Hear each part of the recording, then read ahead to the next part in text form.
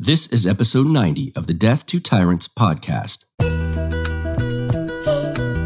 crushing weight of the tyrant's passage had left nothing unmarked. You get split in fucking half, but I call him the hologram wrath. But I am the center inside the placenta of math. You clash with cyanide gas and die fast. Rhythmical equivalent of solids, liquid, and gas. We smash your sinus with the power of Lord Titus. But I am the virus inside of the iris of Cyrus. What's up? Welcome back, you guys, to the Death to Tyrants podcast. As always, I am still your host and humble narrator, Buck Johnson, coming to you out of Austin, Texas. And here it is, one of the topics that I was so excited to do. I love reading and talking about intellectual property. And if you're going to do that on a podcast, many of you know there's one man to bring on that knows more about it than everyone, and that is Stephan Kinsella. His great little pamphlet / book, I guess you could call it, Against Intellectual Property, is kind of at the heart of this discussion. And I urge you all to get it online, of course, at the wonderful Mises Institute. It's actually for free on there, or you can order it and pay them a little money. Against Intellectual Property. It's more of a contentious stance than I had imagined at first. I put some feelers out there on the Death to Tyrants Facebook page. And yeah, it got way more response than I thought. And it's kind of good. I'm glad a lot of people, besides myself, are interested in this topic. I find it fascinating, and I love hearing Stephan Kinsella talk about it. He's very articulate and extremely knowledgeable, as you're going to see in this interview, extremely knowledgeable on this topic and really a lot of topics. So I'm a musician. A lot of you guys know that. And I know there's some musicians listening to this podcast, and that's where it gets to be a personal issue for a lot of people. Can you own the idea that you came up with? Can you trademark your design, your label? Can you copyright a song that you wrote? I mean, obviously you can in this day and age, but is it morally right and legitimate in a libertarian society? That's what we're going to get into today. I want you guys to open your minds, because coming into this with a closed mind is going to do you no good. You can trust me. You guys know that. I wouldn't bring someone in to talk about this subject that wasn't so extremely knowledgeable and well-versed and can literally give you the ins and outs of every aspect of intellectual property. And I'll waste your time no longer. Let's get to our guest. He is back on the show, and I'm so stoked that he's here. Stephan Kinsella, welcome to the show. Thank you very much. Hey, Buck. So I know what you do because we've discussed it before, and the last time I had you on, I neglected to ask you something specific about what you do. But before I do that, for those listening who are new to Stephan Kinsella, talk about what you do down there in Houston. Yeah, I always get, when I hear podcasts, I always get a little bit annoyed because I'm probably kind of OCD. And I always think, like, at the beginning of the podcast, the host should say who they are, what the name of the podcast is, the date they're recording it, because, hey, in 95 years, someone's listening to these space aliens that are digging up the ice cubes from the AI movie, and they're going to want to know what they're listening to. I always want to give too much context. So this is January of 2020, right? Yes, there we go. And I'm in Houston, Texas. I'm a patent attorney and a libertarian writer in Houston. And I've written a lot on different libertarian theory issues, rights theory, contract theory, and law and economics, that kind of thing. I'm an Austrian and an anarchist, and a long time one of both. But I've also specialized a lot in writing on the topic of patent and copyright law and related areas of so-called intellectual property law. And that's what I talk a lot about, because that topic is one of increasing interest, and it's a topic that is increasingly important, and a lot of people don't know a lot about it, or they have confused notions about it, or they argue about it a lot, as we were just talking about in the sort of the pre-show. Okay, so what I keep wanting to ask you, even when I hear you on other platforms, you're a patent attorney, correct? Yes. Okay. Do you represent the company or person that owns a patent and has it violated, or do you represent the people that, quote unquote, violate someone else's patent? Right. Yeah, there are different types of patent attorney specialties in this type of practice. What I have tended to specialize in is helping certain companies acquire patent portfolios. In other words, I help them apply for patent applications and get patents. You can think of it as an analog of someone who makes bullets or weapons, and you sell these weapons to people. You sell good weapons to people or good bullets. And some of these bullets or weapons might fall into the wrong hands, and used for aggressive purposes. But sometimes they're used for defensive purposes. Okay. That's how I look at it. Now, if I was, and I've also defended clients on the defense side. So when they're sued for patent infringement by someone else because of their patent, I have represented many of these clients before or been part of the defense team. As of yet, I have never taken the side of someone asserting a patent against an innocent victim, and I would not do that. That's my personal, that's my moral line. I wouldn't do that. I've never done that. If I had a client that wanted me to help assert one of the patents that I helped them get, I wouldn't do it because I think I think it's fine to use it in defense. So, for example, the way I look at it is I help these companies acquire patent portfolios that they need to have to avoid being sitting ducks and victims of other companies that hold patents. Mm-hmm. The whole system is a waste, right? I mean, so there's companies acquiring patents, even in my ideal libertarian perspective, it's all a waste because they're just acquiring them not to use them against each other. So ideally, no one would ever use a patent.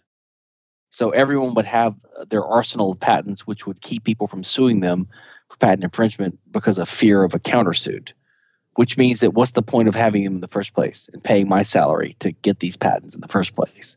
The whole thing at best is a waste. Right. A dead drag on the economy. But no, so personally, I don't. This is what one mistake people make when they attack me, like these pro-IP Randian libertarians. They'll say, "Oh, you're a hypocrite," and I never understand that argument because they don't even understand enough about the distinction between patent law, copyright, and trademarks, much less the subdivisions of practice within patent law, which would be patent prosecution, which is what I do, or patent litigation, which could be defense side or assertion side. They don't even understand the difference, so they just want to say you're a hypocrite. But even that argument is not a good argument. So what if you prove someone's a hypocrite? Does that mean that they're wrong? I mean, if Martin Luther King was a philanderer and a hypocrite, does that mean that he was wrong to support equal rights for blacks? Right? I mean, the whole argument is just a gotcha argument. Yeah. It's not a sincere argument.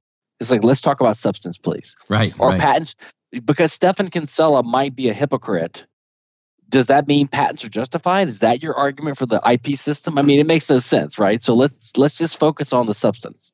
Exactly. Well, then let's do that ourselves. And I love reading your writings on intellectual property, which from here on out, I will call IP. And that's what I want to chat about. I've done a little testing the waters amongst my listening audience, and I think we've got a bigger job than I realized today trying to show why IP is not a good thing, at least as we know it.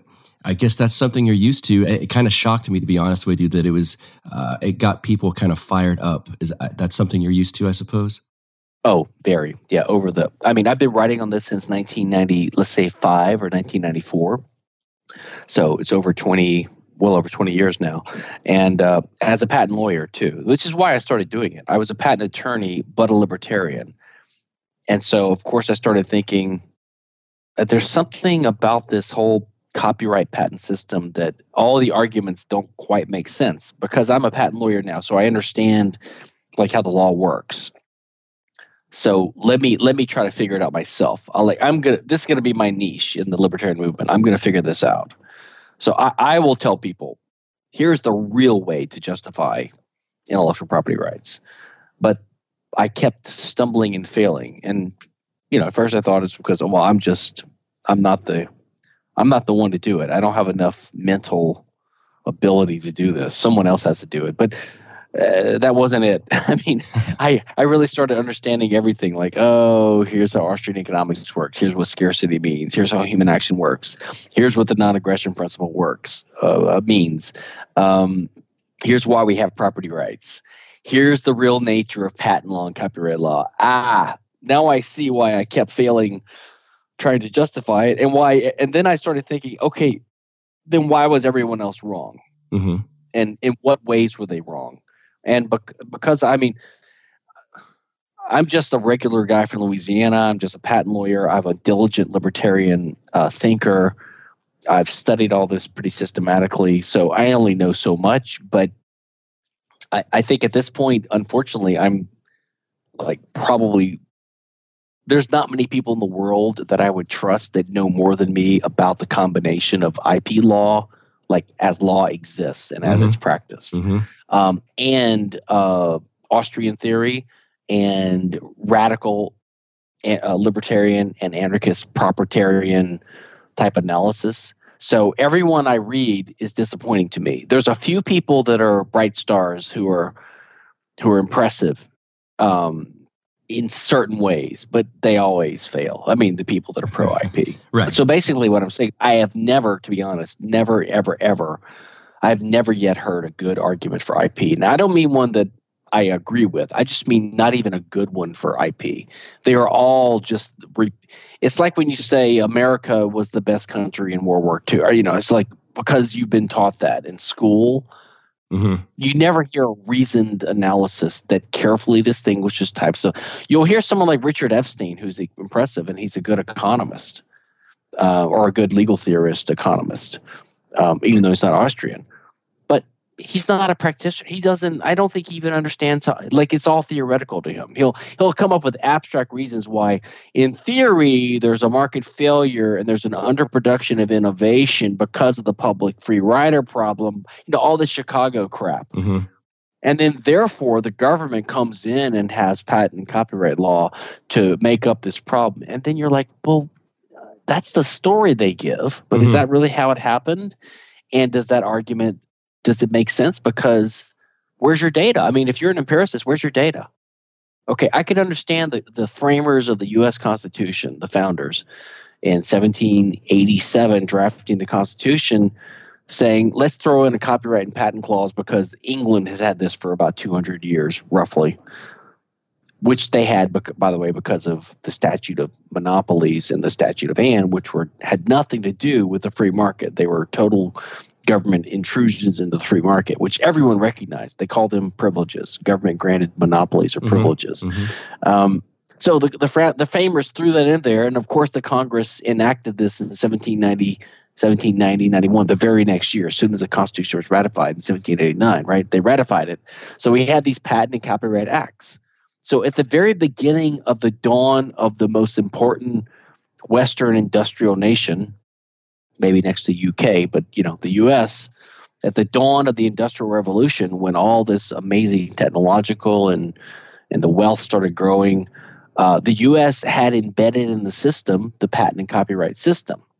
And all the supporters and critics of what we call capitalism, which is represented by basically America, right, in the West, and the Constitution, they think of what's now called intellectual property as part of property rights, the free market, and the capitalist Western system.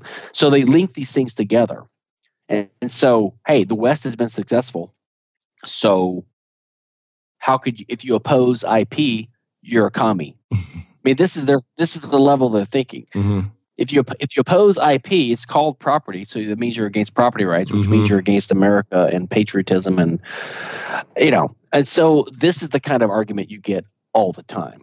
But my point is that if you read the actual constitutional provision, it's one sentence. It just says, to promote the progress of the arts and the sciences, Congress has the power to enact these limited monopoly privileges, copyright and patent law.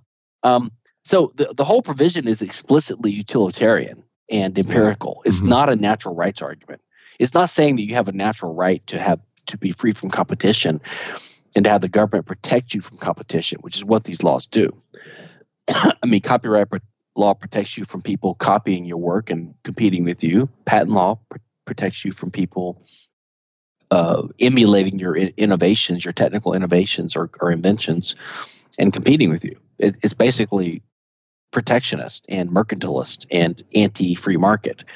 But the idea was that we have to give people a little breathing room, a little protection from competition for 15 years or something like that, so that they have time to get off the ground. It's almost like the infant industry argument, like where we say that, we have to have tariffs to protect the American steel industry from Japanese or European, whatever competitors, so that we can have a homegrown industry that can grow. This is pure market manipulation. This is not the free market. This is statist interventionism. And that's exactly what the patent and copyright system are. And it was never denied originally by the original people that were for it, which was the publishing industry in the face of in the fact of copyrights, and the people that received monopoly grants of privilege in the case of patents, and then the Crown, who was granting these privileges and getting favors back in return. Everyone admitted this was just like a limited duration monopoly privilege, which the state needs to do to fix the excesses of the free market or to get advantages for the state or whatever. But what happened was in the 18th century, in the 1800s, in the 19th century, there became a rising credo of like the free market economists, right? Because the Industrial Revolution was happening, Britain was expanding prosperously, the U.S. was expanding, Europe was doing better, and everyone's trying to explain why are we getting exponentially better, right? And so you had these free market economists starting to observe, why do we have the government granting protectionist, grants of privilege which protect people from competition, patents and copyrights? So there started to be a backlash. Like the free market economists started thinking, wait, why do we even have the patent and the copyright system? And they started questioning it.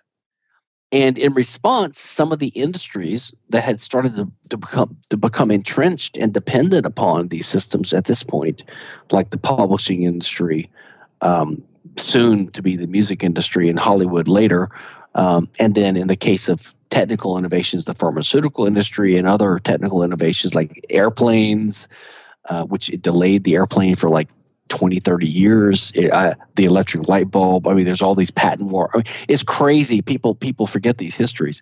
But the point is, the entrenched industries fought back, and they said, listen, you guys keep denigrating these rights that the government gives us as monopoly privileges, which are contrary to the free market, right? They're not, though. They're really natural rights. They're property rights. And then people say, well, what do you mean they're a property right? They're property rights are rights in physical material things like your horse or your farm, right? Or your truck or your tractor or your tools or even your body, but they're physical things. And the answer was, well, it's a special type of property. It's intellectual property. So that's how the term came. The term came about as a rearguard defense of IP by entrenched industries in the 1800s, because the free market economists are starting to notice that this is all bullshit and we should abolish it. And so then people finally they won the battle. I mean, they won the battle. The IP guys won, and IP became the term. So now we call it intellectual property.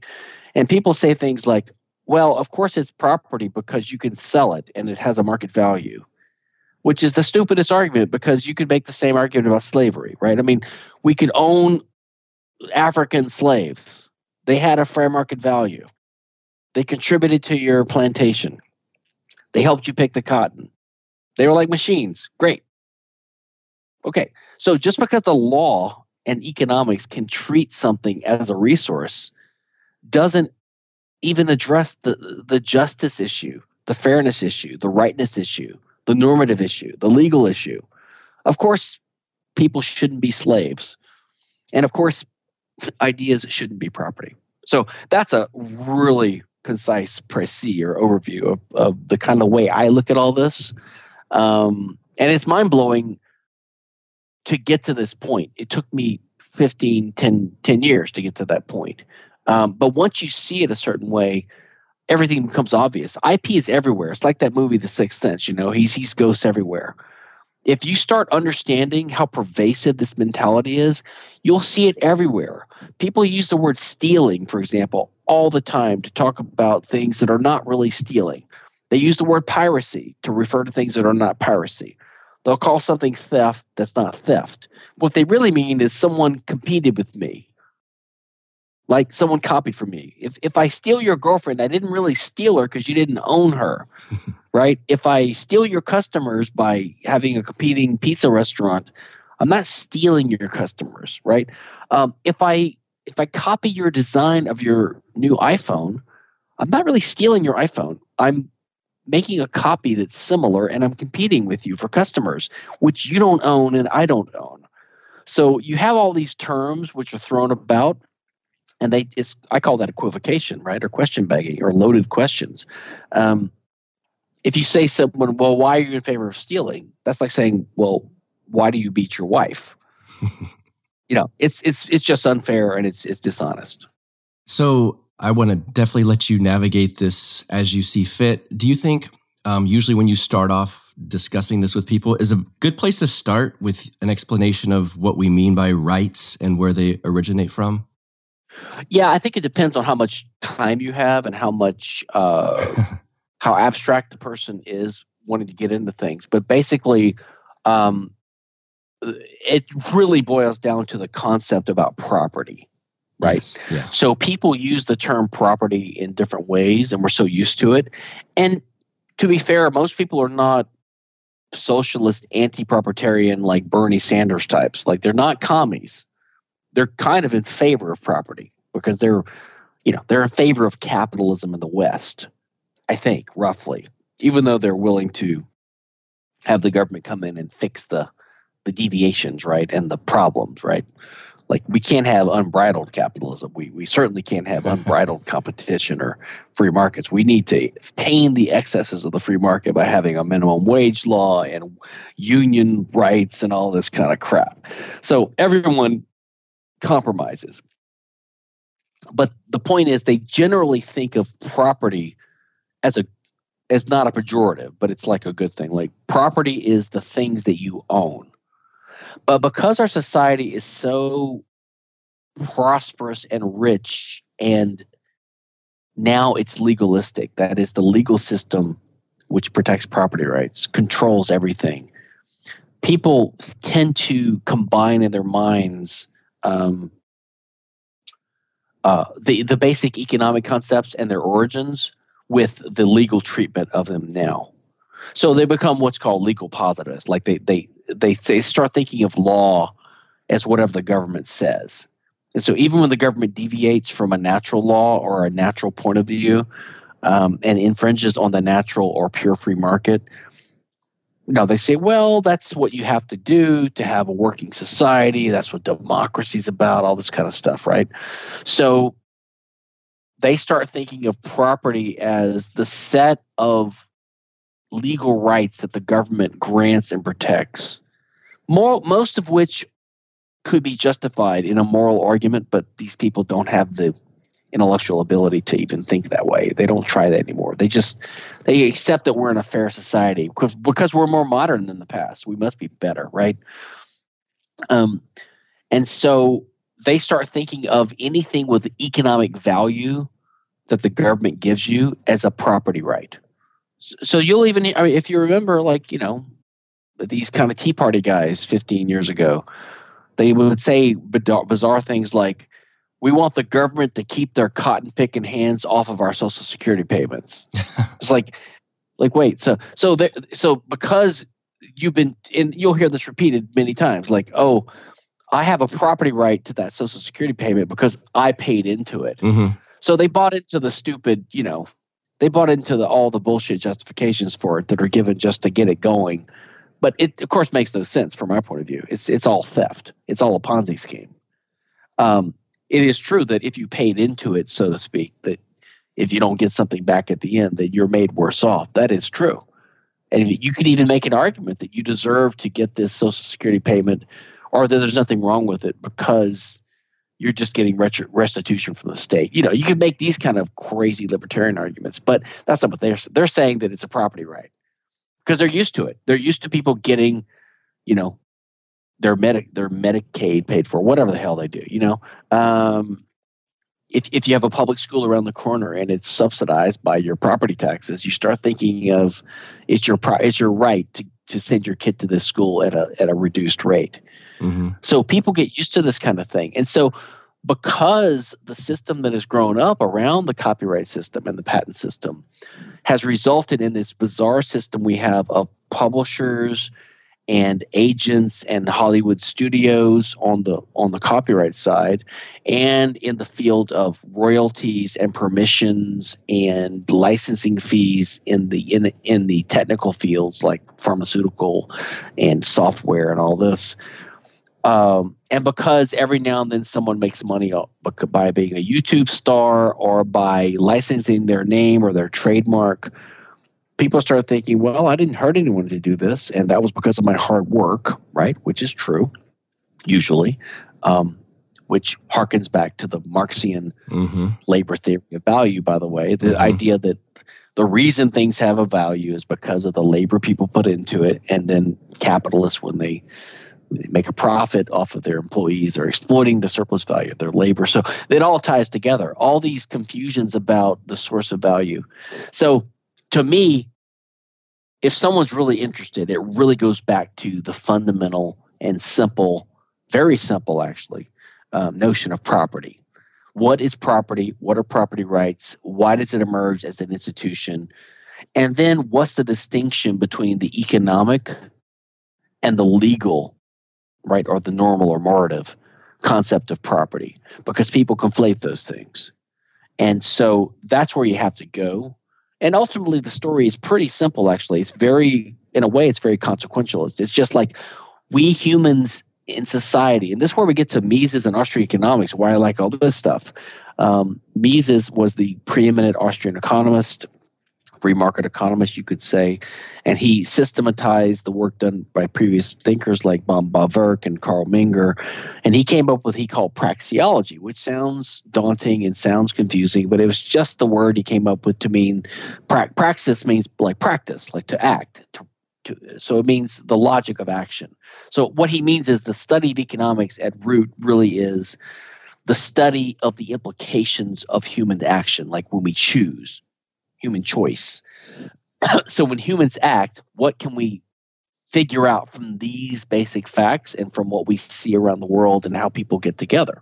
So all this is the study of economics and praxeology, and this leads to an understanding of what property is, right? So in the basic economic sense, human beings, even by themselves, like the classic example is Crusoe, Robinson Crusoe, alone on a desert island, even before the second guy, Friday, arrived. Like, what would he do? He would have to act every day. He would have to act every minute, make choices, use resources in the world to try to achieve his ends. This is what economics is about. Using resources to achieve your end. Using these resources means using scarce resources, meaning resources that once you use it up for a certain purpose, you can't use it again. So you got to make a choice. What's the more important way to use this thing, right? I mean, if I find a cane rod, I might use it as a fishing pole to catch fish, or I could use it as target practice to throw it as a spear at the local coconut tree, but that would be a waste because now I won't catch fish and I won't eat. You know, all these things factor in together in economic theory, capital theory, production, all this, interest rates, opportunity cost, profit and loss. All these things are basic categories that come out of thinking of human action in these very simple atomistic terms. Using means to achieve ends. That's it. But when other people arrive on the scene, like Friday or even more people in a normal world where there's society, we live with among other people. This is a good thing because we're social animals. We get to live with other people. It makes us happy. You can have a wife, you can have a family, you can have a community, and you can have also trade, exchange. Then you start having division of labor, and everyone gets richer because people specialize in what they want to specialize in. So there's so many benefits to having society. But once you have society, once you have other human actors, other people to interact with, the interaction is not always cooperative and always good, which is what economics usually studies. Sometimes there's a conflict between two people over a resource that they both want to use, because this is the nature of our lives and the universe and the world, is that we are finite beings that control a scarce resource to achieve an end. And if I'm using it, someone else can't use it. So this leads to the possibility of cooperation in trade and division of labor and wealth and prosperity and harmony and society. But it also leads to the possibility that we could have conflict. So the entire purpose of property rights is to say, look, those of us who really want to live in a civilized societal way with each other, to live in cooperation and to benefit from trade, because there's these scarce things out there that we all want to use, we need to have some rules to say who gets to use it.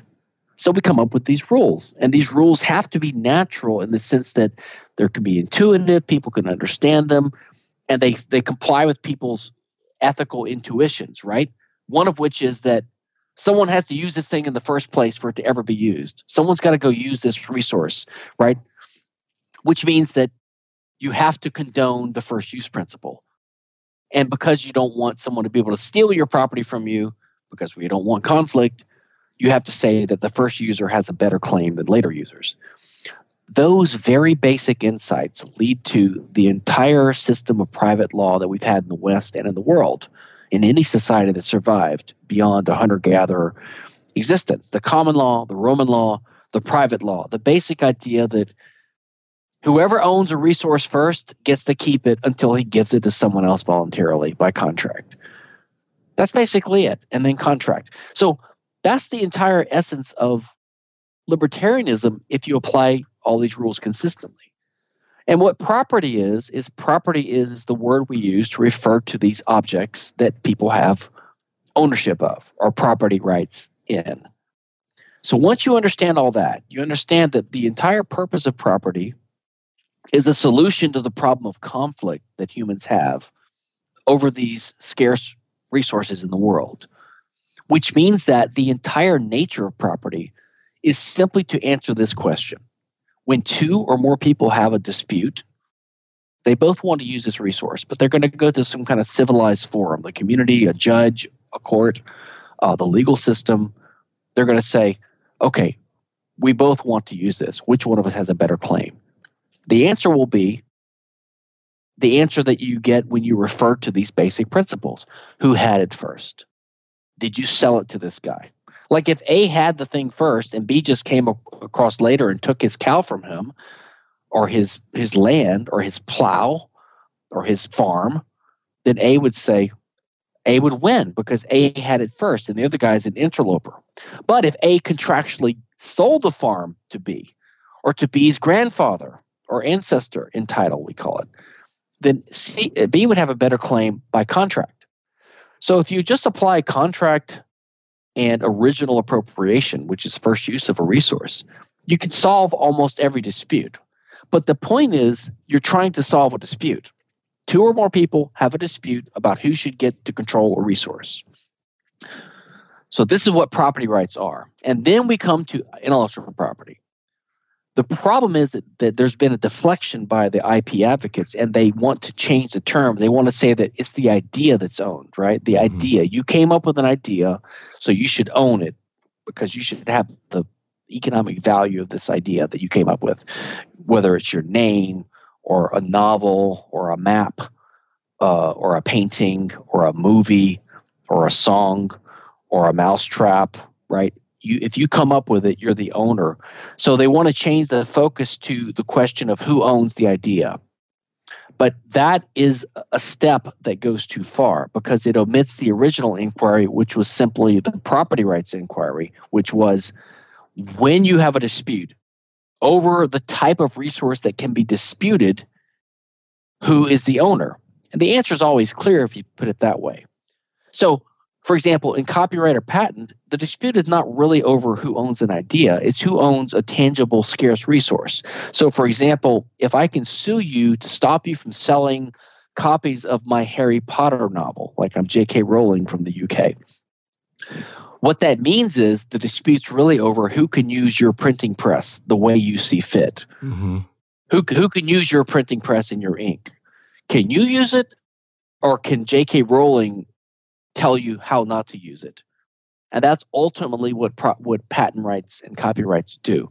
So, or if Apple can sue, I don't know, Motorola or Samsung or whoever they sued for the iPhone thing back, the design patent back in 2010 or whatever it was, the question is, who owns the glass and the silicon and the factories that Samsung controls and wants to use to make these Android smartphones, right? Who owns that?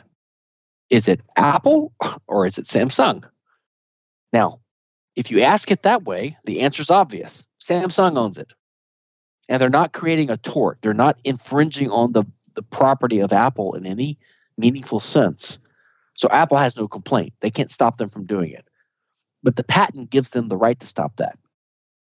And that's why patents and copyrights are an infringement on property rights. Yeah, because so copyrights, I think that's a key point you're getting at, is that they protect only the form of the idea or the expression of the idea, not the actual idea itself, correct? Well, that's a complicated question. Okay. And it's complicated because copyright law, like patent law, and like other types of law, like tax law and antitrust law, are extremely arcane. And to really understand their nuances requires basically a legal specialty.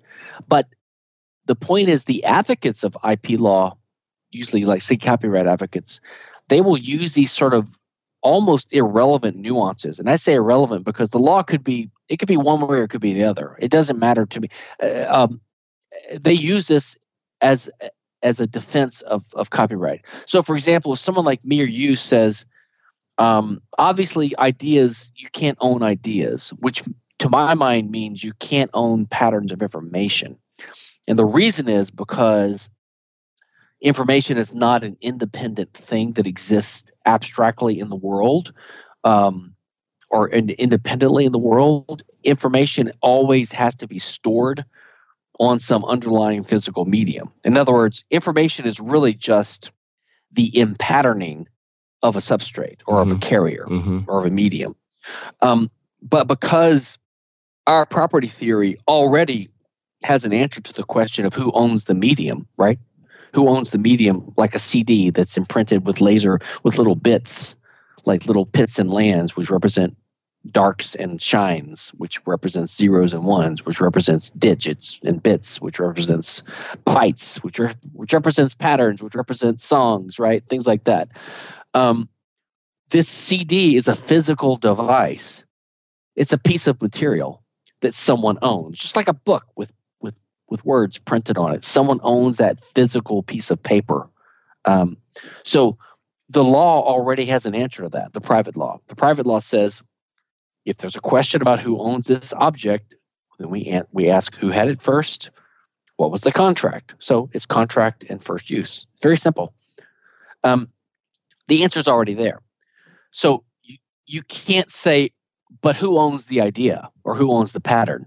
Because you can't own a pattern. A pattern is just the way some other thing that's already owned is arranged. This is why other theories like Roderick Long, who's a libertarian philosopher who's also against intellectual property, as I am, one of my friends, he's explained that basically the problem with IP is that it's a type of trying to create ownership of what he calls universals. Like, for example, if I own a red Mustang car, I own that car. But you wouldn't say that I own red. Because if my ownership of the car means that I own every characteristic or feature, or you could say property of the car, like its weight, its age, its size, its capacities, its color. If owning the object means I own its characteristics, then I own everything in the universe that's red all of a sudden. So you don't own universals, you own particulars, you own objects. This is the whole, again, this is the point of property rights, is to help solve disputes over the use of these physical means of action, these scarce resources. So back to your question about copyright. When we make this generalized criticism of what happened was you had ad hoc or isolated types of state action which were clearly contrary to justice and the free market.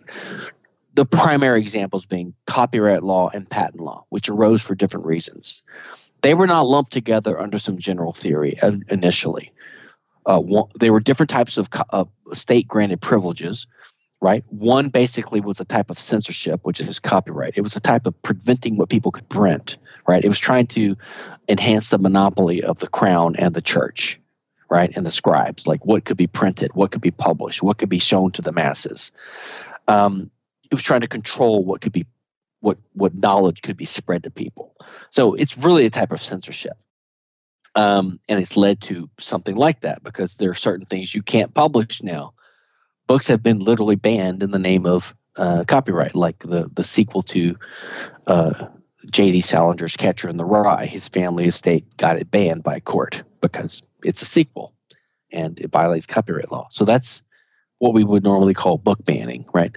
And then patent law, the purpose was to grant monopolies to people in certain regions, and then later to protect them from competition. So these things were just ad hoc instances of government injustice. In response to growing criticisms, as I mentioned earlier, in the 1800s by free market economists, the defenders of these regimes that were starting to be entrenched into the fabric of the Western quasi-capitalist system in the Industrial Revolution era, they started calling it intellectual property. They started lumping it under one term. I don't think it's actually coherent. I don't actually like to call it intellectual property because it sort of grants too much ground, but that's what it's called. And to communicate with people, we have to use a similar terminology, right? But so what we do is we say, listen, all these things that you guys support, intellectual property of different forms, which would include not just copyright, which protects creative works of expression and art, right? And patent, which protects inventions, and trademark, which protects symbols and marks that you use to represent the source of a good, and even things like trade secrets and other specialized works like mask work for semiconductor mask works and boat hull designs and database rights in some countries and moral rights in other countries, which is the right to attribution and things like that. And by the way, defamation law, I think also, which is should be considered to be a type of IP law because that depends upon your reputation as well. People say you have a right to your reputation, so you can't be slandered or libeled or defamed by someone. So all these things are lumped together under the rubric of intellectual property. And so we come up with a response. We try to say, listen, let's understand this generally. One problem with this is the fundamental purpose of property rights is what I said before, right? To solve the problem of conflict in the use of these scarce resources. And so ideas or patterns of information are always characteristics of these things, and you can't own an idea. And then what is the response by the copyright advocate? They'll say, oh, well, if you look at the copyright statute in the United States of America from 18, so it's like they'll say, oh, it doesn't protect ideas. It just protects the expression of an idea. Mm-hmm. Now, this is just the weirdest argument you would ever have. It's like, well, okay, first of all, in practice, it's the same problem. Okay, even if so, from my point of view, what they're saying is copyright law could be worse, but it's not worse. In other words, copyright law protects some ideas, but not all of them, because there's a limitation saying that it has to be expressed in a tangible, you have to record it in a tangible medium of expression first, which just means you have to write it down so there's proof that you did it. I mean, yeah, I'm glad that they don't protect. And then for patent law, they'll say, oh, well, the patent law has always made an exception for abstract laws of science, like the laws of mathematics or even the basic laws of physics, like E = MC². And I'm just thinking, well, of course, of course these laws make exceptions, because if they didn't make exceptions, the human race would have died off by now. So basically, they take a file and they shear off the rough edges of their insane communist theory, right, which would undermine real property rights and which would literally kill the human race. They make it barely tolerable.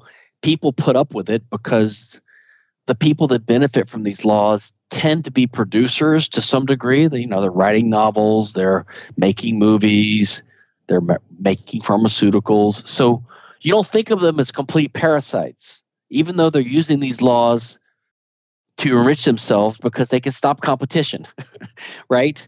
But so they file off the rough edges, and then they tell you that you can't complain about their laws because it's not purely evil. It doesn't just protect ideas. So I would say it's true as a legal doctrine that the copyright law is supposed to protect the expressions of ideas rather than ideas per se. I don't know how it could be otherwise, because if you don't express it and record it in some tangible medium of expression, you would never have proof in a lawsuit that you had something that you're suing based upon. So the only way to have an IP system is to basically have people granted the right to make lawsuits based upon something they can prove, which is something they recorded. But that doesn't solve the problem that you're still giving them the right to control other people's resources based upon this stupid excuse that you came up with the idea first. Yes. Or that they're copying you. I mean, what's wrong with copying? We got to stop back and think. What's wrong with the free market? Everything good about human society and the free market revolves around copying and learning and emulating and transmitting the knowledge of the past to the future so that we can keep building on our base of knowledge, artistic and especially technological, right? That's why we're richer every year, but not because we find more resources in the ground, but because we keep finding better ways to manipulate these things, which is our technological knowledge. The reason we're richer is because we have inherited this body of knowledge that we can use to guide our actions. The essence of human society, the essence of human existence and progress is this ability to learn from each other and even to compete and to copy and to emulate. There's nothing wrong with copying. So we got to stop thinking if there's one thing that we should do is we have to stop using the word theft or stealing or even piracy when someone is just mimicking or competing or copying or emulating what someone else does. There's nothing wrong with learning or competing, and certainly it's not theft to do what someone else is doing. Well, I want to combine a couple of aspects of the world that I live in here because I'm a libertarian. My listeners also know, for the most part, I think they do, that I'm a musician.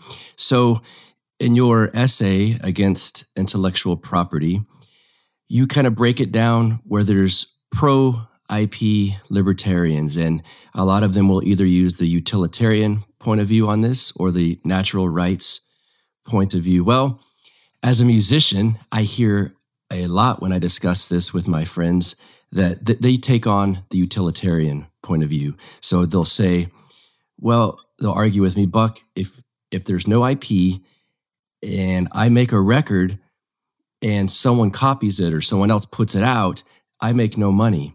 So in the long run, the music business falls in on itself because no one's going to have the will to do any of this without the incentive to make money off the music that they quote unquote create.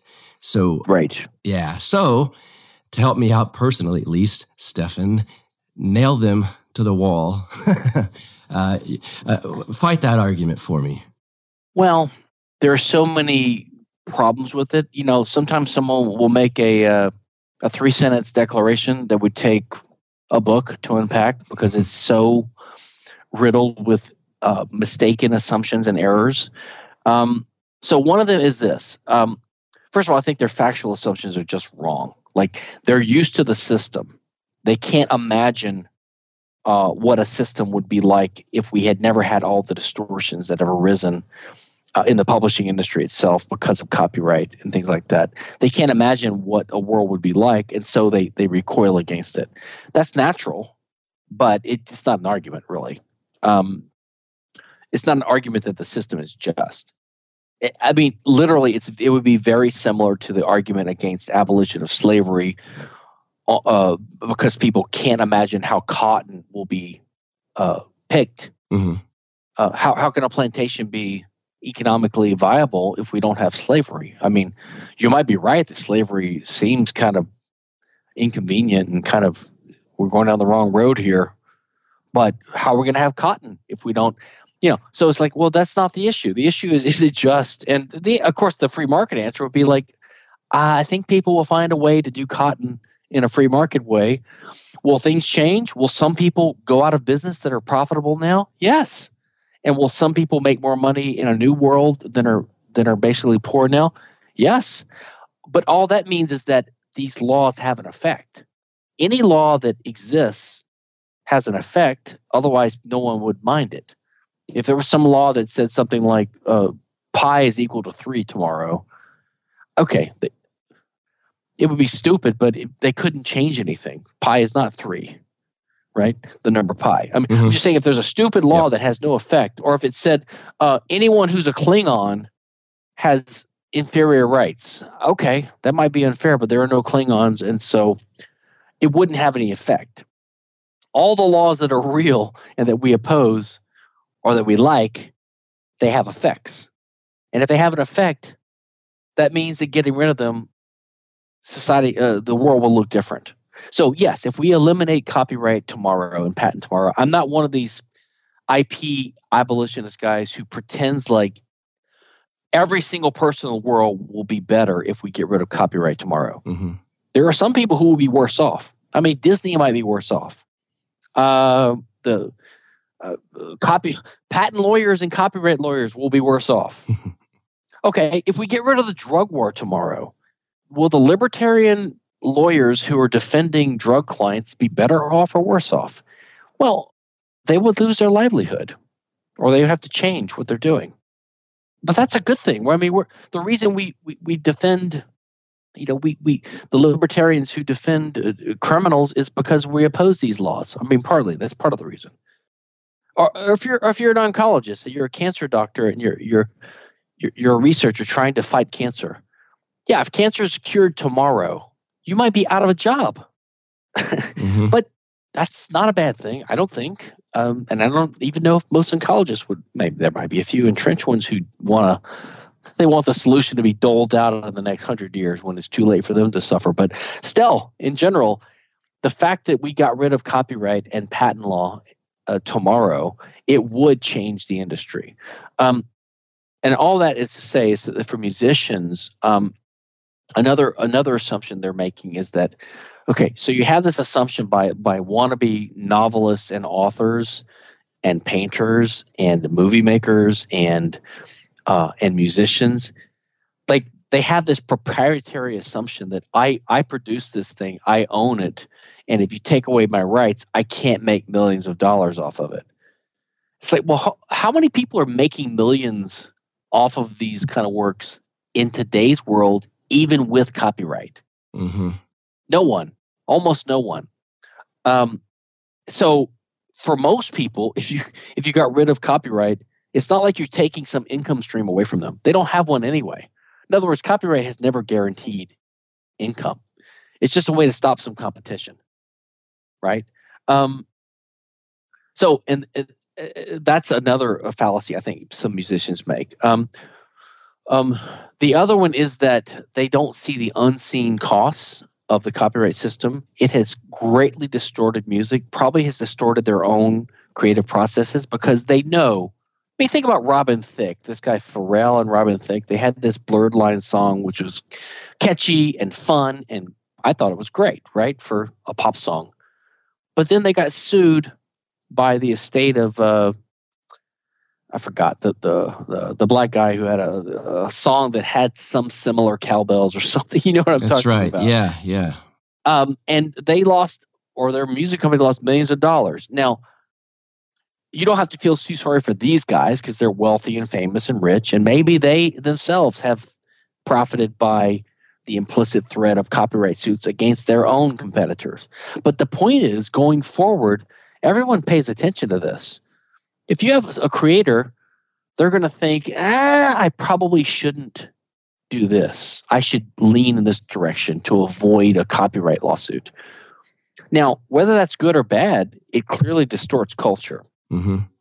I mean, you'll see YouTube videos all the time where someone's trying to like say, oh, what would it be like this girl Ali Spagnola? She does like imagine if Billie Eilish did Stairway to Heaven. And it's kind of funny and creative to watch, but for her to do that, she has to like take these pieces and manipulate them and play them. But you know that she knows that she can only play certain little short sound bites, otherwise YouTube's robots will take it down. Right. Okay. Documentaries are hampered by all this kind of stuff. Like you'll go to a street and you'll film something and someone claims a copyright on the statue you filmed or the building, or the people claim personality rights in their faces. You have to blur them or get their permission. It's just a huge impediment, all because of this intellectual property mentality about ownership of these patterns and knowledge. So I think it actually distorts and impedes and harms art. This is why I've had, mostly with myself, debates about what's worse, patent law or copyright law. What does more harm to society? On the one hand, copyright lasts for over 100 years. It used to be 14 years, by the way, renewable one time. Now it's the life of the author plus 70 years. It's insane. Mm-hmm. It's insane. It lasts forever, and it's led to criminal penalties. It's led to the state having an excuse to monitor the internet, take down websites, issue these 6 strikes laws, remove people's access from the internet. So it's restricted internet freedom, and it's distorted culture in these ways I just kind of alluded to. So copyright law lasts a long time, is draconian, it can be criminal. I mean, Aaron Swartz, if you remember the guy who helped invent RSS and podcasting, committed suicide because he was facing a life in prison for uploading some academic articles from a laptop in a server at Columbia or something like that. It was insane. So copyright is horrible and evil. Patent law, on the other hand, protects inventions or innovations and only lasts 17 or so years. It doesn't last 100 plus, but it still lasts 17. But I would argue patent law is even worse because the basis of human progress is the gradual accumulation of technological knowledge, scientific and technical knowledge, and the ability to use it. And when you have this 17-year rolling buffer or barrier that's like, it's like you put a filter on human progress and you're just like a slow 17-year filter on anything you can do, advances you can make. And especially in an in an exponentially growing age of technical revolutions like we've had the last 100 years at least, especially now, even a 2-year period where you just say, only this one guy can do this thing. No one else can compete.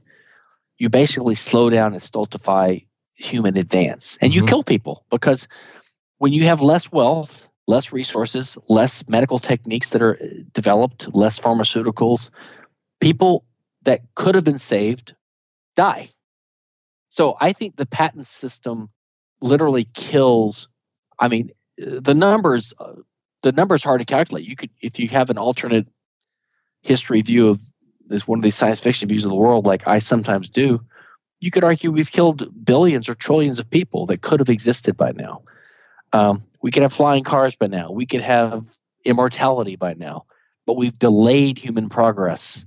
So to my mind, the patent system, if I could only abolish one, or which one I would abolish first, I would get rid of the patent system first, because I think it would make us richer and freer and more powerful and more prosperous. But copyright is horrible too. Again, it lasts over 100 years, and it distorts technology, and it censors speech, and it threatens the liberty on the freedom on the internet.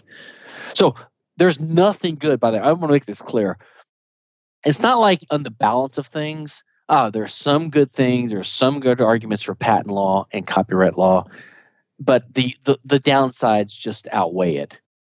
I literally think there's nothing whatsoever, not a single thing at all good about patent or copyright law.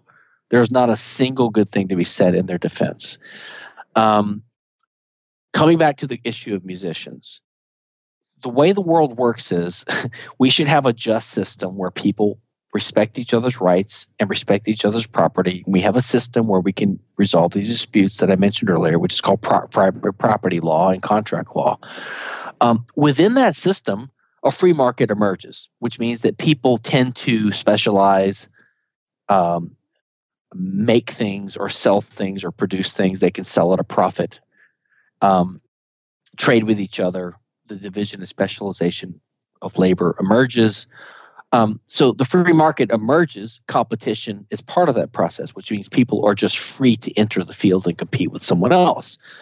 If I notice someone else is doing something that's popular, like I have a pizza shop or a bagel shop, or I'm selling, making a certain type of comic books in a certain style that gets popular with people, people observe that, and then other people will start competing with you. That means they will go for that. And that's how progress happens, actually, is people get attracted to the things that other people do that happen to be successful, right? But that means that, your profit margin might be high at first because you're the first guy. And then over time, people start competing with you. McDonald's isn't the only hamburger chain now, and Pizza Hut's not the only pizza chain now, right? And so over time, it gets harder to make a profit. So you have to keep innovating. And you know what? You could say someone came in and stole my customers by competing with me, but you didn't own those customers. You certainly didn't own the future business of potential future customers. You have to keep innovating. That's why the free market always benefits the consumer, and because things keep improving all the time.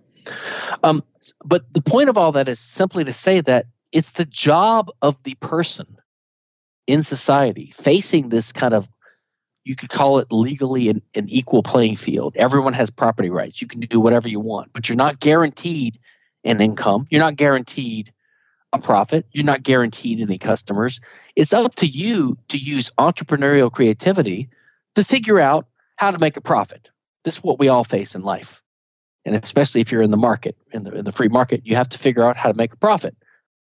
If you want to be a busker, you might can make some money, but you're not going to make as much if you're more successful. But you might take more risk if you want to so there's lots of things you have to face. So musicians and poets and novelists and painters are no different from that. They have to figure out how to make a profit.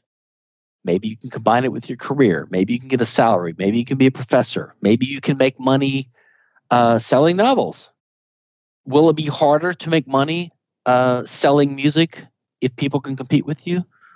Probably. Mm-hmm. On the other hand, you're free to do whatever you want. You can mix to your heart's content. And not only that, in today's world, in 2020, there is copyright law. It's totally illegal for people to copy your stuff. But guess what? They do it because technology has made it impossible to stop it. Torrenting and encryption and things like that, right? Everyone knows this. If you sell a CD, I don't know if any artists make money selling CDs right now. I've seen these guys at these, little mid-level concerts, and they'll have a stack of CDs. Sometimes they give them away. I mean, people don't even want CDs anymore. Maybe some people do. Okay, fine. You might make a little money off of that. You're going to make money off it in other ways, from performing, from special deals where someone hires you to do the soundtrack for a movie or something, But the point is, copyright now doesn't guarantee all these millions of guys that are whining about their ownership of their creations. It doesn't guarantee them any profit. And I don't think it helps them make any profit anyway. It's just a dead weight thing. And in fact, it's harmed them by distorting things and steering them towards the studio and the publisher system, which is a remnant of the way this all happened with the Statute of Anne back in 1709 in England, where the publishing houses had the copyright, and then after the Statute of Anne, the authors had it, but they had to end up assigning it back to the publishers to get their stuff published. And that's led to the system we have now, which has only started to be broken in the last 10, 20 years by the internet. by technology, by self-publishing, right? Amazon self-publishing or just self-publishing in other ways. Releasing your music on these little websites where people they'll just record their music on their little computers and they do it themselves. People are doing in-runs around the studio, the Hollywood studio, the music industry system, and the book publishing system. They're doing in-runs around this now sometimes. For a while, they were trapped into it. So one benefit of getting rid of copyright is it would help finally put the nail in the coffin of these horrible quasi-guild-like systems which have trapped artists. Yes. I mean, trapped them. Yeah.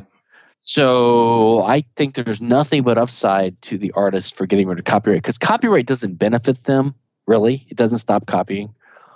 It benefits the publishing industry. It distorts everything. And it's unjust. So another thing I want to touch upon, and you did this in the Against Intellectual Property book, and it kind of was one of those aha moments for me at the end.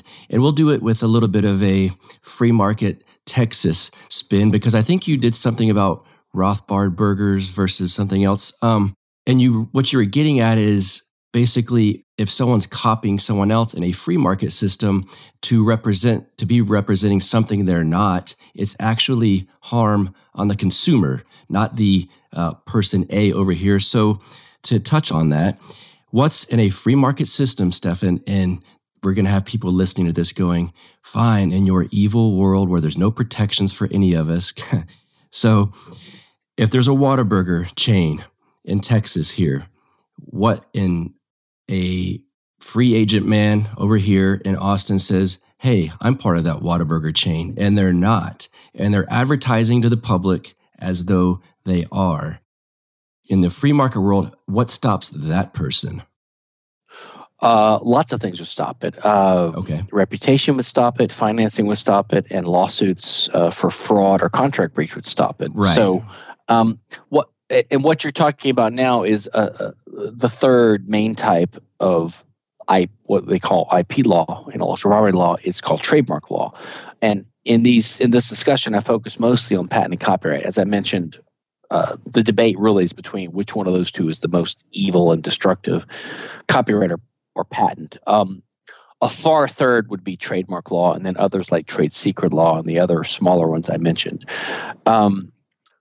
So I did try to cover trademark law too, try to be somewhat comprehensive, and then in some discussions, people raise this issue too.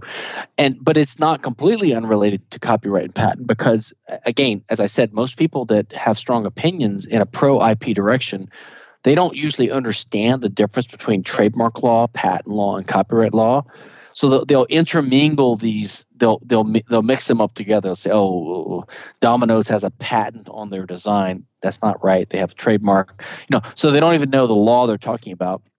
But they will make arguments that are specious arguments. So, for example, if I oppose, this is why I said earlier we should fight really hard to get people from misdescribing copying and competition and learning and emulation as theft or stealing. They're like literally legally not stealing. Even if you're infringing copyright, it's not stealing. It's just called infringement. There's a legal action for that, for damages, but it's not stealing. So when courts and news reporters use this word, they're buying into the basic argument for it. So it loads the argument. Remind me where we were. I'm losing my train of thought. If you've got a Whataburger chain here in Texas and I decide to open up my own and claim that that's the same thing. Right. So what will happen is people, if you say you're opposed to copyright law, for example, they'll say, well, what about plagiarism? Mm-hmm. Or what about fraud? So they will quite often bring up fraud and plagiarism as if those are the bases for this type of law, and as if you're opposed to copyright law or trademark law, you're in favor of fraud or plagiarism. Right. Now, plagiarism simply means when you make too liberal use of someone else's work without attribution, and it's usually just a contract breach. Like a student at a university, for example, it's a private code of conduct. It has like literally nothing to do with copyright. And as a quick example, if I had to write a term paper for college, and I incorporated a whole chapter from the Bible or from Shakespeare without attribution and pretended like I had written it. Now, number one, I would look like an idiot because everyone was going to find out right away. But it would be plagiarism. But it wouldn't be a copyright violation because these works are public domain. It has nothing to do with copyright, right? On the other hand, if I include 5 pages of a Harry Potter novel in my dissertation, but I put quote marks around it and I say this is by Harry Potter, it's not plagiarism because I'm admitting that someone else wrote it. I'm not taking credit for it, but it still might be copyright infringement. It probably wouldn't because of fair use, but it could be. So the point is, copyright infringement has nothing to do with plagiarism. And yet people will say this, they will hurl this at us. They'll say, oh, if you're against copyright, you're in favor of plagiarism. No, that's not true. It's the same thing with fraud. Now, fraud is a term of libertarian. This is why I like libertarian theory, and I've written on this issue of fraud. To my mind, fraud is really just a type of what you could think of as theft by deception. So it's a type of theft, which means a use of someone's resource, their scarce owned resource, their material resource, without their permission of the owner. This is the whole basis of property ownership and of contract, is does the owner consent or not consent to someone using this resource or not? If I invite someone into my home, they're not trespassing. If they come in without my permission, they're a burglar, right? Or a robber, burglar, or trespasser. If some guy on a subway kisses a girl without her permission, he's committing a type of tort or trespass against her body. But if she lets her boyfriend give her a kiss, he's not. So it all depends upon consent of the owner, right? This is what it's all about. And so fraud is just if you use someone's resource without their say, you could call it informed consent, which is there's a similar doctrine in medicine, right? When you perform a doctor performs an operation on someone, you're supposed to take their kidney out. He also does he does something else while he's in there. He wasn't, or he didn't give an adequate explanation to the patient. So they say, oh, it was really trespass because I didn't really consent because it wasn't informed consent. Mm-hmm. It's the same idea behind statutory rape laws or behind child abuse laws. It's the idea that someone of a certain age doesn't have the capacity to consent. So even if it looks like they consented and you abuse their body in a certain way, it's a type of abuse because their consent wasn't informed, right?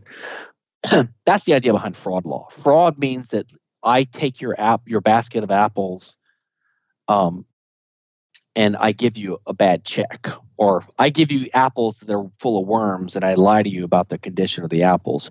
So it's a way of obtaining someone else's property under, say, false pretenses. So it's just theft by trick. I mean, this is just legal doctrine, legal theory. But the point is, you don't need trademark law, which is another type of IP law, and you don't need copyright law for sure. You don't need any of this in order to have fraud law. Fraud law is simply based upon property rights and contract, right? And one more thing, the ability to communicate. So implicitly, when these guys say that if you don't have trademark law, then if you don't have a right to your reputation and to the name of your company, like Whataburger, like the example you gave, what's to keep someone else from opening up a Whataburger chain and calling it Whataburger when it's really not, or McDonald's, or the Rothbard burger example that I gave. The Lochmann burger was the other one. This other Austrian guy I was kind of teasing. So the idea is that the reason these things would be stopped is because of trademark law, which is just not true. Trademark law is not the reason that would be prevented. They would be prevented for several reasons. Number one, if you deceive your consumer and tell them this is a officially licensed Whataburger chain, right? You're saying something communicable to the customer. You're saying that all right, there's a recognizable company called Whataburger based in California, in Texas, or wherever it is, and they have given us permission to be authorized and all this kind of stuff, right? It's just a lie. Now, as a matter of fact, the original Whataburger chain would instantly publicize this, and it would almost instantly be known that there's a renegade Whataburger chain here that's lying about its nature. Now, either that would dry up their business or it wouldn't. I think it would dry their business up in most cases, but in some cases, maybe it wouldn't. Maybe people say, I don't care if it's the original Whataburger, the hamburgers are good. So who's harmed? These customers aren't harmed. But the point is that trademark law gives a property right in the so-called holder of the trademark. So, for example, the trademark law would give Whataburger itself the right to sue the fake Whataburger chain on the idea that the value of their trademark has been diminished by this tarnishing of it or something like that, right? But if you're really basing this theory that it's really about fraud, well, the fraud means that this fake Whataburger chain is deceiving some customers. So they're the victims. Mm-hmm. So why don't they have the right to sue? And in fact, they do have the right to sue under fraud law and contract breach law. They already have the right to sue. So what does the trademark law add except it gives the real Whataburger chain a right to sue based upon the fallacious notion that you could have a right to your reputation or your name, which is another type of IP theory, right? Again, it's rights in patterns of information, which I don't think you have. Now, Rothbard and other libertarians, Walter Block and others, have pointed out long ago the problem with defamation law, which I think is the same reasoning that's behind trademark law. It's the idea that you have a right to your reputation because you put effort into building it up and it has an economic value, which again is Marxian. Mm-hmm. And because you created it. Now, this is another thing we didn't get into, but one fallacious idea that underlies a lot of the arguments for IP is what I call libertarian creationism. By creationism, I mean this idea that you have a property right in something that you create. Okay, now I think that's a mistake, and I think that misleads people. As I mentioned earlier, the way you solve a dispute when there's a dispute over a resource is by asking really just two questions. Who had it first? And was there a contract that transferred it from someone to someone else? That's it. None of those questions have anything to do with creation. Creation is an economic concept, not really a legal one. Creation has to do with the fact of transforming or what we call producing, which means that it's a way of manipulating or transforming or rearranging material objects that we own into some more valuable shape. So if you take a bunch of raw materials and you make a Model T Ford out of it, you can sell it for more than you paid for the inputs, right? Even accounting for the labor cost. Mm-hmm. So you make a profit. That's what production is. That's what wealth is. That's what transformation is. But Henry Ford or his company didn't own these Model Ts that he made because he created them. He owned them because he owned the raw materials already that he turned into the Fords. If he didn't own the raw materials, he wouldn't have owned the output. You know, if I sneak onto your lawn at night and I take some of your, you have a big rock and I carve a statue into it, I've basically committed vandalism of your property. Right. And even if the statue is nice and it's worth something now, you own the statue because you own the rock that I turned into the statue. I created the statue, but I don't own it. You could say the workers at Ford's factory created the cars, but again, that's the Marxist idea that the laborers, the employees are exploited. But that means you have to ignore a contract because there's a contract between the owner and the employees, and the contract says, you're going to work on my material, whatever you produce is mine, and I'm going to pay you a salary. That's the deal. The only way to get around that is to abrogate contract, which is what Marxists and lefties ultimately want to do, right? They want to use this idea of the Marxian idea that the value of products comes from the labor put into it, and therefore there's effectively theft when a capitalist makes a profit because they're taking the surplus value of the labor. So it's all intertwined together. So intellectual property, to my view, honestly is kind of an offshoot of the same error that produced Marxism and socialism, because they both focus too much on this idea of labor as the source of value, or in the case of IP, labor as the source of property, which leads to this creationism idea.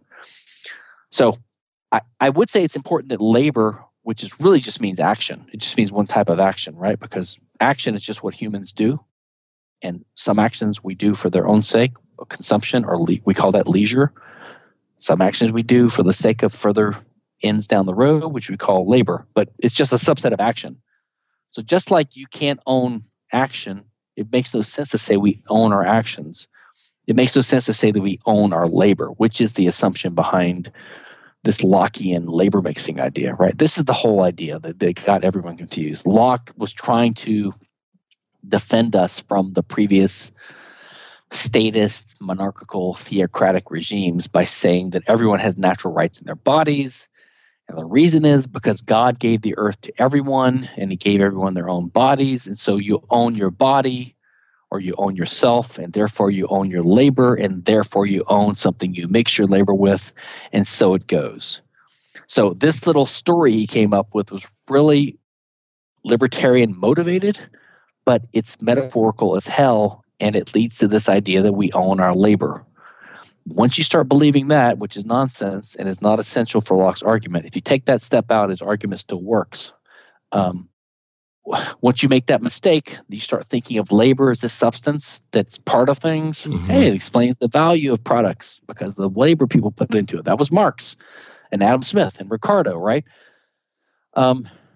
Anyway, yeah, a little bit of a tangent, but that's kind of where we are on this issue. Yes, and that was a perfect bow on the entire conversation, because that's something I really wanted you to hit on in this, because you hear it even from libertarians, like, I own my body, so of course I own the labor that I do with it.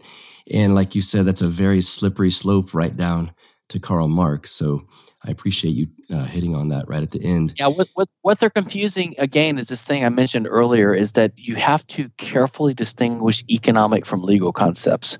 So what they're getting at is that if you own your body, which I think is the right way to put it, we do own our bodies, or we should be legally entitled to own our bodies. Once you own your body, that does give you the ability and the freedom to use it as you see fit. So I can say, you want me to paint your fence. You want to pay me for that. I'm not going to paint your fence. Well, I'm not going to paint your fence unless you pay me. So we have a contract. So I can withhold my labor, my services, my action. I can choose to do it or not to do it because I control my body, and I have a right to control my body. I'm not your slave. So as a practical economic matter, having this legal control over your body gives you the ability to, say, sell your labor. But it doesn't mean that legally you really own your labor. It's very similar to the Bitcoin case of, if you own your body and your brain, and your computer in your house, you have the ability to keep your private keys secret from the world, right? But it would be a mistake to then say, well, that means I own my key. Now, people say that in colloquial language, in common parlance, but what they really mean is I have the practical ability to control. They're using the economic concept of ownership. But then that bleeds for them into legal. So they'll say, well, of course, if someone takes my key, they stole it. They never explained how someone takes your key. I mean, how do you take someone's key without physically, coercing or torturing them, or stealing or breaking into their house or hacking into them? How do you take someone's key? You can't just guess it. Right. There's no such thing as mind reading. So all these takings are basically actions that are themselves physical violations of physical property rights. So in which case you don't need to say it's a taking of the key. In which case you don't need to say people own these keys. So you see lots of sloppiness in terms in these areas that can be clarified if you just stop and think carefully about the meanings of these terms, the nature of human action, economics, and justice and law. Yes. I love hearing you pontificate on this stuff. Before we go, is there anything that I've neglected in bringing up, or that you have that you'd like to get across? No, I think anyone who's interested in these ideas, and I know I speak quickly, even though I'm a Southerner, there's a lot compressed in here, especially for someone who hasn't thought about all this. But most of it I have thought out carefully, and I've written a lot about it, and I've collected a lot of material. So if anyone wants to go further, I've got lectures, I've got articles on my site, c4sif.org. And I do have a book.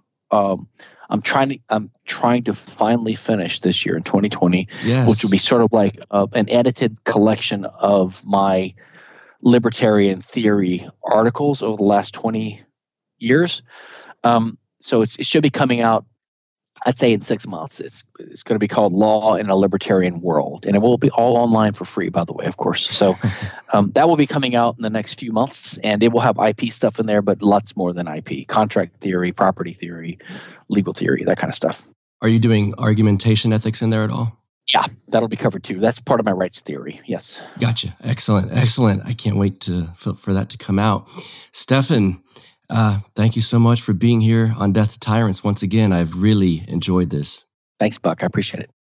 Okay, guys, I hope you enjoyed that immensely. And I hope maybe for some of you, it changed your mind, or at least got you thinking a lot about the origins of intellectual property and is IP legitimate in a free society? Keep thinking about it. Some of you might have to listen to this podcast a few times. I know when I hear someone is intellectually with the depth that Stefan Kinsella brings, sometimes I actually have to listen to it a few times, and then boom, that aha moment clicks, and you can't go back once you're there. So thank you once again, Stefan, for being here. I love chatting with you about this stuff. I will link to where you can get his pamphlet/book Against Intellectual Property, of course, in the show notes page for this episode. So, you guys, if you haven't joined the Libertarian Party and you're thinking about it at all, jump in. Just do it. There's a big movement afoot here, and we are trying to make the Libertarian Party libertarian again. And if it's something you want to do, join us. You can join with my link at www.lp.org/death-to-tyrants. There's a little welcome for my listeners on that page. To find me, of course, you guys know probably on Facebook, facebook.com/death-to-tyrants podcast. Follow me on Twitter at BuckRebel, BuckRebel. And you can support the show if you'd so choose. That would be at patreon.com/death-to-tyrants. I think that's about all the links I got for you this week. Let me tell you something real quick. If you've noticed, the production of this podcast has been, well, dare I say, great or perfect over the last, let's say, 2 months towards the end of 2019 up till now. And that is because I've got a producer now. It is the excellent Podsworth Media. You guys can find them at www.podsworth.com. Chris Williams is my guy over there. He also produces The Tom Woods Show, The Bob Murphy Show, and many others. In fact, I was talking to him on the phone the other day. He says, I've got 25 shows I'm doing per week. So you know the guy's damn good. And if you like the production on this show, which I'm sure you do, of course you know he's good. So if you've got a podcast, I guess he just still needs more work, right? Who can only do 25 podcasts per week? We need more over there. If you got a podcast and you'd like it well produced and all of the bells and whistles that come with that, Podsworth Media, my guy Chris Williams over there, he is the best. He's damn good. So go over and pay them a visit at podsworth.com. Until next week, you guys have a great one. I'll see you then. You get split in fucking half, till I call him the hologram wrath. But I am the center inside the placenta of math. You clash with cyanide gas and die fast. Rhythmical equivalent of solids, liquid and gas. We smash your sinus with the power of Lord Titus. But I am the virus inside of the iris of Cyrus. Like the sound of the Death to Tyrants podcast? Our audio production is provided by Podsworth Media. Check them out at podsworth.com.